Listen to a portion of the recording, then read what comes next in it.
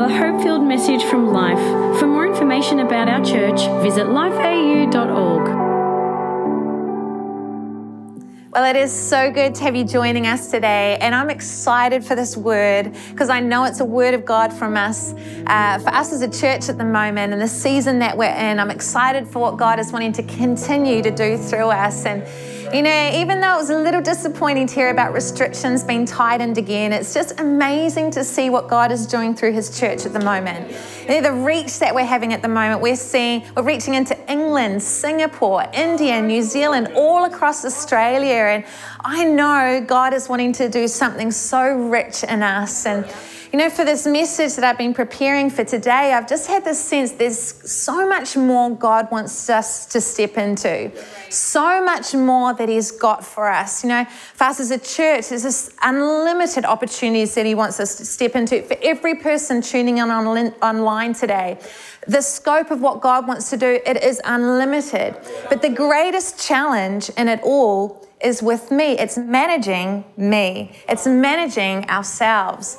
And as I was preparing this message, and I was remembering back to significant moments where God asked me to step out, and the biggest thing that I found was just getting over myself, over my fears, my insecurities, my wants, my inadequacies. I still remember the first time I preached a message to a group of 50 high schoolers, and I'd never spoken to young people at all, and I was absolutely freaking out.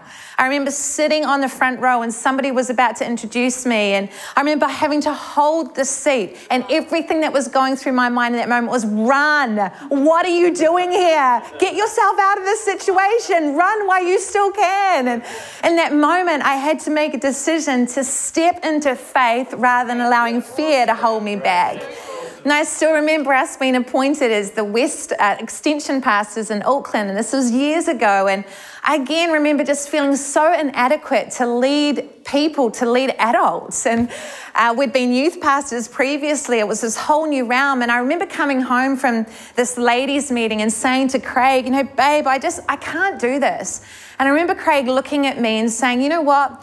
These women don't need you. They're looking for you to lead them to Jesus. And I remember this moment of, actually, that's right. It's not about me. It's about Him and what He wants to do through me. I remember when we moved to Melbourne, taking on this incredible church, and went out for dinner with a couple, and they sat us down and they said to us, you know, it's really great you guys are here. You know, you're young, you know, giving this thing a go. It's awesome that you're doing it. And it was, to be honest, quite a condescending tone. And you know, in those moments, you can have like, what are we actually doing here? Like, did God choose the wrong people, the wrong person? Like, are we getting this wrong? But again, you bring it back to, actually, it's not about us. God takes the foolish things of the world to confound the wise. Actually, it's not about me. Again, it's about what God wants to do through me. So the greatest challenge in everything that God asks for us is, would we step forward and would we manage ourselves? We see this all through Scripture. The Bible is full of it. I mean, the Apostle Paul, when he's writing to the Corinthian church, he says to them, I came to you in weakness with great fear and trembling. You see the humanity of Paul expressed. You know, when God appeared before Moses with the burning bush, asked him to free his people, the Israelites, from Egypt, his response wasn't one of faith, it was one of excuses. You know, when God said to him, I'm sending you to Pharaoh to free my people from Egypt, Moses' first response was, but God, who am I? You know, what makes you think that I could do that? You know, does it sound familiar? You know, then God says to him, you'll be able to because I am with you. Then Moses comes back to God and says, yeah, but who are you? And then God says to him, I will reveal who I am through you. But again, Moses comes back and he says, yeah, but what if? What if this happens? What if they don't believe me? All the what ifs take place. And God is so gracious again, and He shows Moses the miracles that He's going to do through him. But again, Moses comes back and says, yeah, but I can't speak. And again, God's still gracious. He says, yeah, but I will speak through you. Then Moses comes back again, but God, would you just send someone else? And then God gets angry. He says, okay, then I'll send someone else with you, but get a move on and do what I've asked you to do. I mean, do any of the excuses sound familiar to us? I mean, Moses has summed us up right there, all of us. You know, God calls us, yet we struggle with ourselves. with our humanity.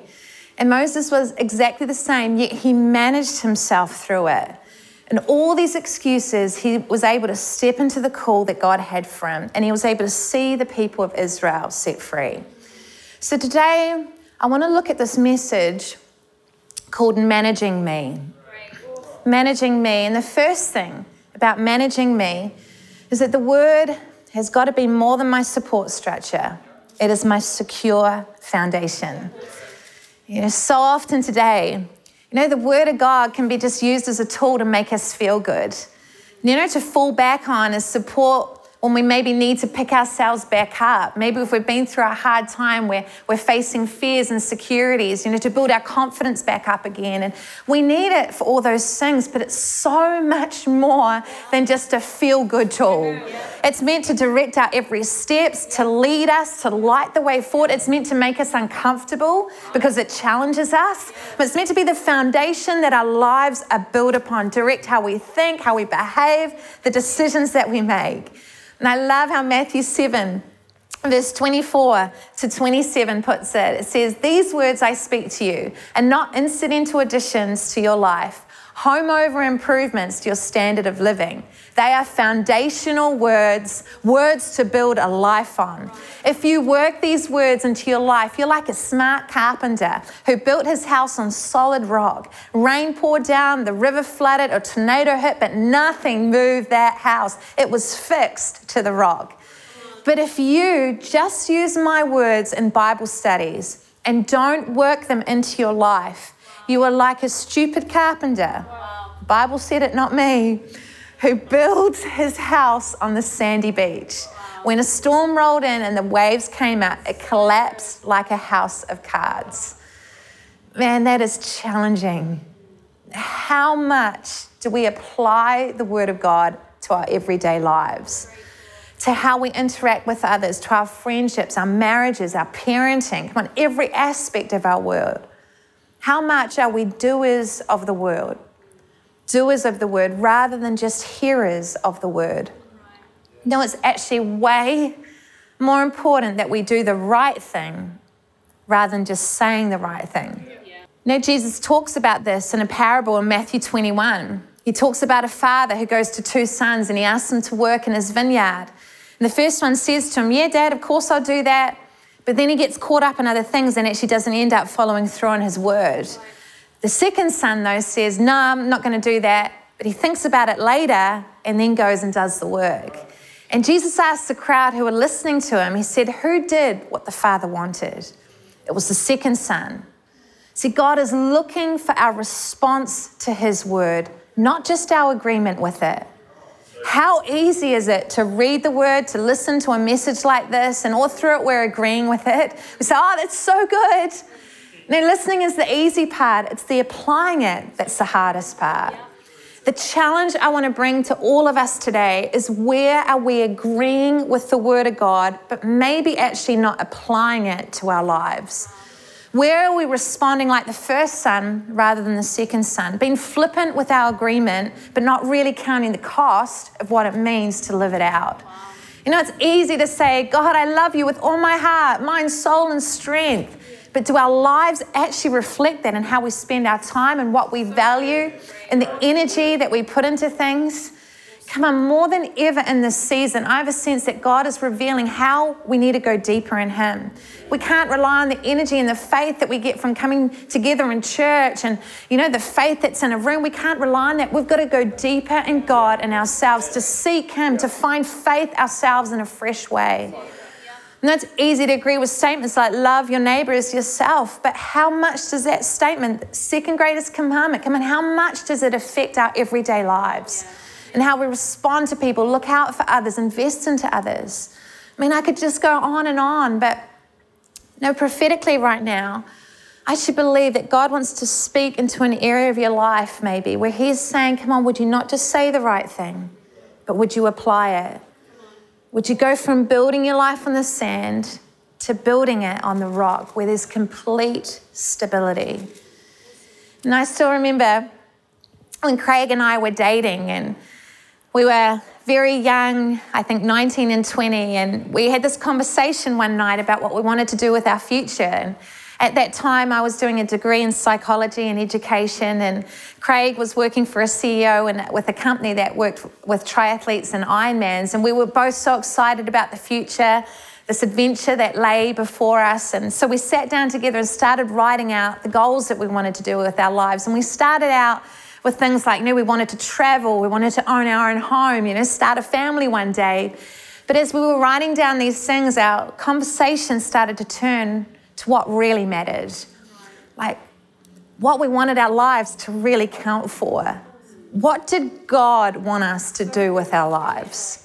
We came to this conclusion that night that the number one thing we wanted to do with our lives was to build his kingdom and build his church, because that's what matters for eternity. God couldn't just be a theory that we had in our heads, a sideline project that we gave attention to when we had time. No, we wanted to apply the scripture, seek first the kingdom of God and his righteousness, and all these other things will be added to you. That conversation, it changed the course of our lives forever.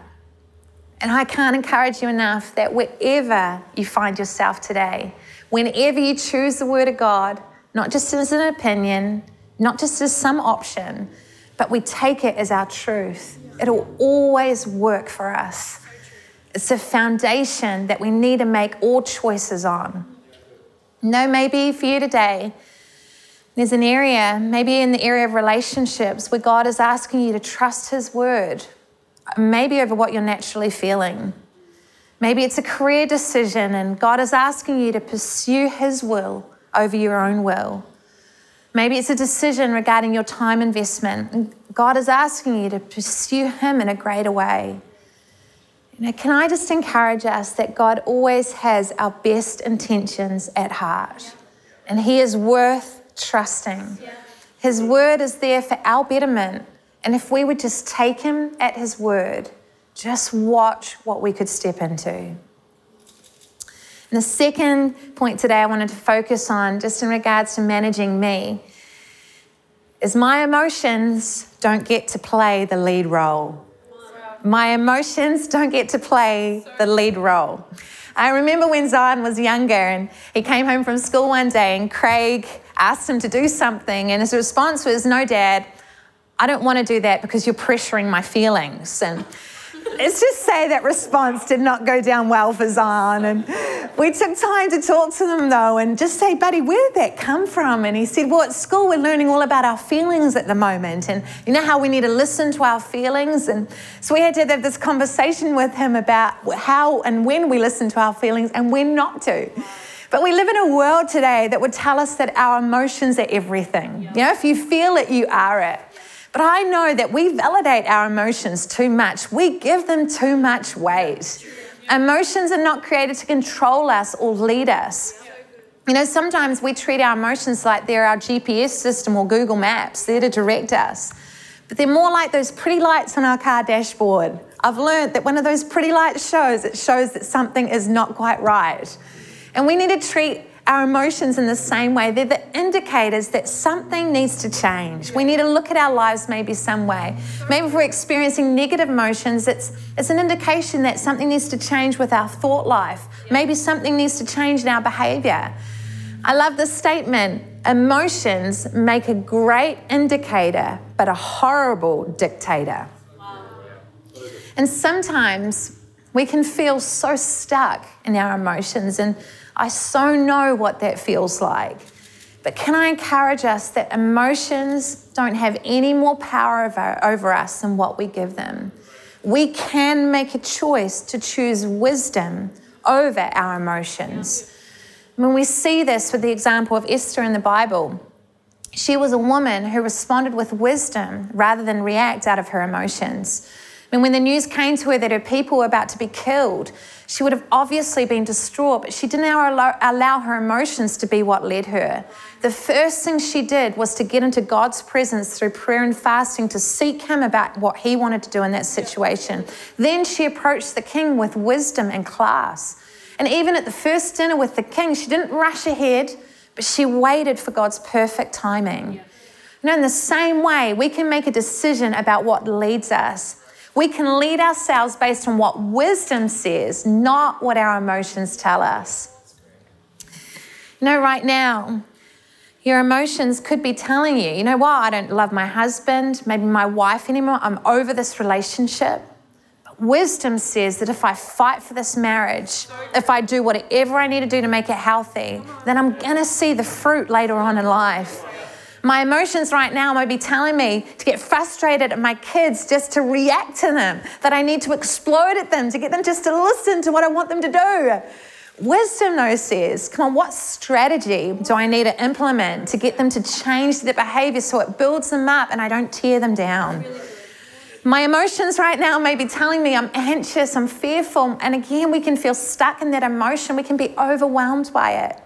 But wisdom says it's the result of what I'm thinking and I can change my thoughts. So what I'm going to feed myself to change my thoughts, I'm going to put on worship music. Come on, Sunday's message again. I'm going to listen to the word of God again and again and again and again. I'm going to change what I feed myself so that my thoughts change.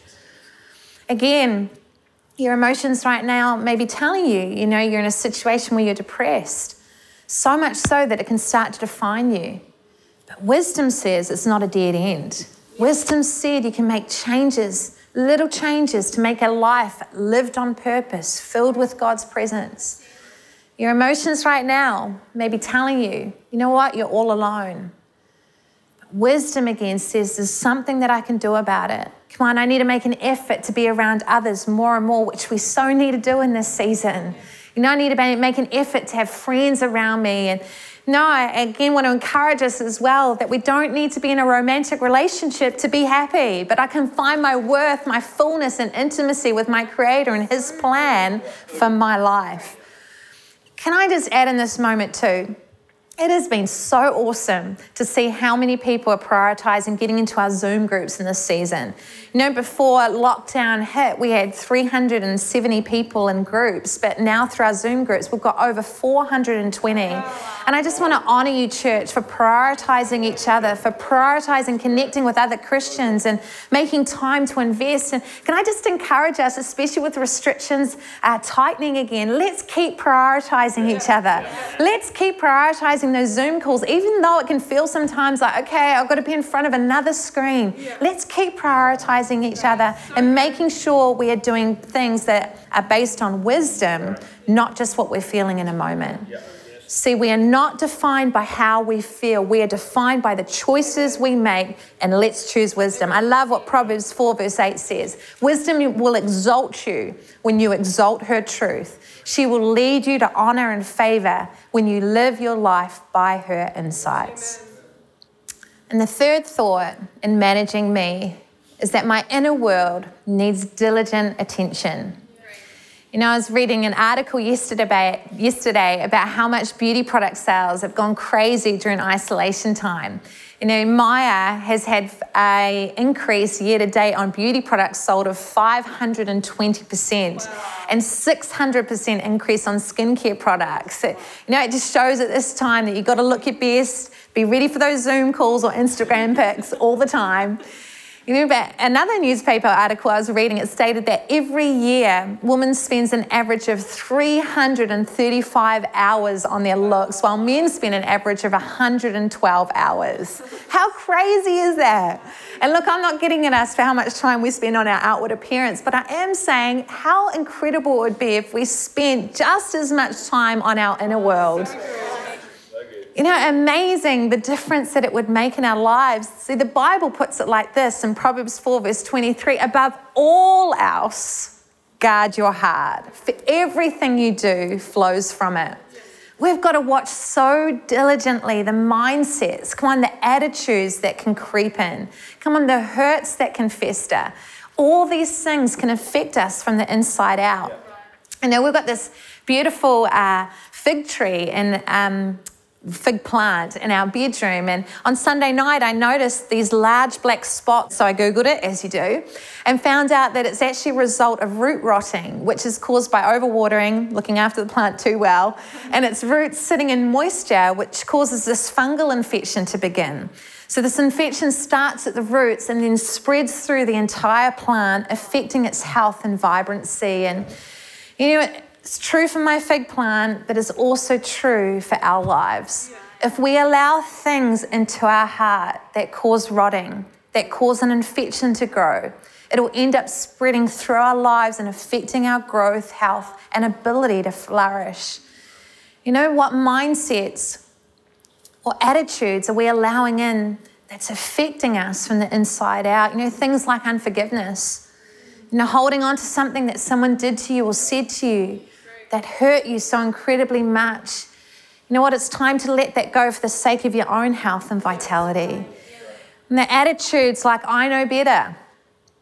I know best. I think this is a big one today. I mean, we see this expressed through social media in a massive way. People expressing their opinion and view as if we're experts. But the Bible teaches us the exact opposite of this. It says in Romans 12, don't be smug or even think for a minute that you know it all. Come on, we are all learning and should always be looking at how we can be the answer rather than spending all our time debating over what the answer is. It's like what Pastor Paul was saying last Sunday. Let's not be high on opinion, but low on output, especially when it comes to our church. Let's be the ones who are on the field doing the work rather than critiquing the game from the grandstands. Come on, those attitudes, again, that can get into our heart, especially in this season. No, they don't care about me. No one really sees me. No one notices me. And I want to challenge that thought that is directly from the enemy. It's from him to get you more isolated and separated from those that you actually need. And I can't encourage you enough to not allow those thoughts to win. Reach out to somebody. Let someone know, especially somebody in church leadership. Our heart intention is that everyone would feel so loved and valued. You know? So much so that we've done over 500 phone calls the last few months. We've got an incredible team phoning people who aren't in groups, trying to connect them into groups, just caring for people. But come on, we are human as a team and we're not going to magically know when we need to reach out to somebody. I encourage you to speak up if you're feeling like that. And I love what it says in Solomon 2 verse 15. You must catch the troubling foxes, those sly little foxes that hinder your relationship, for they raid our budding vineyard of love to ruin what I've planted within you. And obviously this verse is speaking about a relationship between two lovers, but it also speaks of the relationship between us and God. And let's not allow what God has planted in our heart, those good things, let's not allow those things to be ripped up and allow the enemy to sow into our lives instead. Let's allow only what God sows into our world to flourish. You know, the amount of times that I've seen people taken out of God's plan for their life because stuff got into their heart. Come on, as a church, let's commit to being big people who keep our eyes on the bigger picture. I still remember talking to a leader when we first started out in ministry about something that really frustrated me, and their reply so stood out to me and it stuck with me ever since. They said to me, you know what, in the light of eternity, does it really matter? And so when things have come up through the years that have frustrated us, I've tried to use that filter. Come on, in the light of eternity, does this really matter? And it helps keep your perspective on what truly matters, on the big things. No, let's be diligent at protecting our heart and only allowing what is healthy to grow. Only allowing the things that are going to honor God and build his kingdom to keep us effective for his glory. You know, one of the things that I would love to take a moment to encourage us on is allowing the attitude of gratitude to flourish in our lives. Come on, as a church, I would love this to be one of the trademarks of who we are, that we live with gratitude. There is such power in gratitude. You know, when Jesus, the story in the Bible, when he healed the 10 lepers and only one returned to thank him, Jesus said to him, you're not only just healed, but you are saved.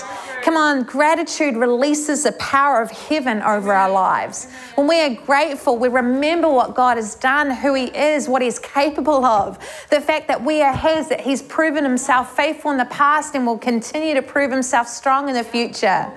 Our God is so good, and gratitude helps us to remember that. I love what Kay Arthur says. She says, God is in control, and therefore in everything I can give thanks, not because of the situation, but because of the one who directs and rules over it. I love that. The other thing that gratitude does, it empowers us. We go from this language of I have to man, I get to. We go from this position of being victim of our circumstances to looking for opportunities in it. And it's amazing what God can do with that. Come on, you don't have to go to work. You get to go to work. And when I get to go to work, I get to be the light to reach others in this environment, which is the greatest call any of us have. I don't have to be a mum. I get to be a mum. I have the greatest privilege of all to raise a life and instill values that they can take on the world. Come on, I don't have to be single, but I get to be single. I can be independent, not having to worry about someone else, spend more time building God's kingdom, kind of doing what I want to do. Come on, gratitude. It protects me. It protects me from negative things that can get in my world and start to poison me. Come on, it protects me from attitudes like entitlement that can start to creep in, that sense of life owing us something. You're not looking for what you think you deserve when you're grateful for what you have. It can protect you from unhealthy mindsets like anxiety and depression, because when you focus on the positive, it stops you from focusing on the negative. I love what Proverbs 15 verse 15 says, everything seems to go wrong when you feel weak and depressed. But when you choose to be cheerful, every day will bring you more and more joy and fullness. I love that verse. I also love that gratitude, it overcomes discouragement. Let's be honest, it was discouraging to hear that the restrictions were going tighter again, because we were starting to look at how church can come together again. But gratitude, it helps to protect us from that disappointment so that we can protect our expectation and our hope. Again, it opens up the possibilities of what God is still wanting to do in this season. Gratitude, it frees me to experience God's goodness towards me. It frees me to receive His peace, His comfort, His joy. I love what Ravi Zacharias says. Gratitude comes from the same word as freedom, which is gratis, free. Gratitude is a freeing expression of a free heart towards the one who freely gave. I love that. There is something incredibly powerful about gratitude. And I'm going to invite Nige and Sam up with me, because we're just going to have a moment of communion together, of remembering God's goodness to us. And as I was preparing this message, it just hit me afresh personally. Come on, how much God has done for me. Come on, the fact that as a little 11-year-old girl who was desperate to know whether God was real, He met me in my bedroom. I still remember just being flooded by this incredible love, this sense of, wow, the God of the universe was meeting me. And all through my life, He's continued to meet me, being faithful. Come on, moments where I've just felt so incredibly lonely, insecure, maybe filled with pain. He's been the God that has met me in every single one of those moments, who's always come through, His comfort, His peace. It's been what's held me together, walked me through some stuff. Right now, He's the God who wants to reveal who He is to His people. For people watching this all over Melbourne City, or wherever you're watching from today, He's the God who's personal. He wants to meet you exactly where you're at. When He died on the cross for our wrongdoings, for our sins, it meant that whenever we opened up our life to Him, that He would cross any and every divide and show us that He is the God who is with us. The God that is for us is not against us. The God that's desperate for relationship with you. And I know that there are people listening in today, and if you're to be honest, you haven't made that decision to open up your life to Him, to surrender your life to Him, or maybe you once did, but you just know other things have got into your heart and you're not living with a personal connection with Him. What we're going to do is we're going to pray a prayer together right now. And what that prayer does is it opens your life up to God. It starts a journey, a relationship with Him. It's a point of going, God, I need you. So I'd love us just to take a moment to repeat this prayer after me right now. God, I invite you into my life. I ask you to be my God, to be my Lord. I'm sorry for my wrongs. I want a fresh start in you. I want to know who you are. I want to know you personally. I open my life to you.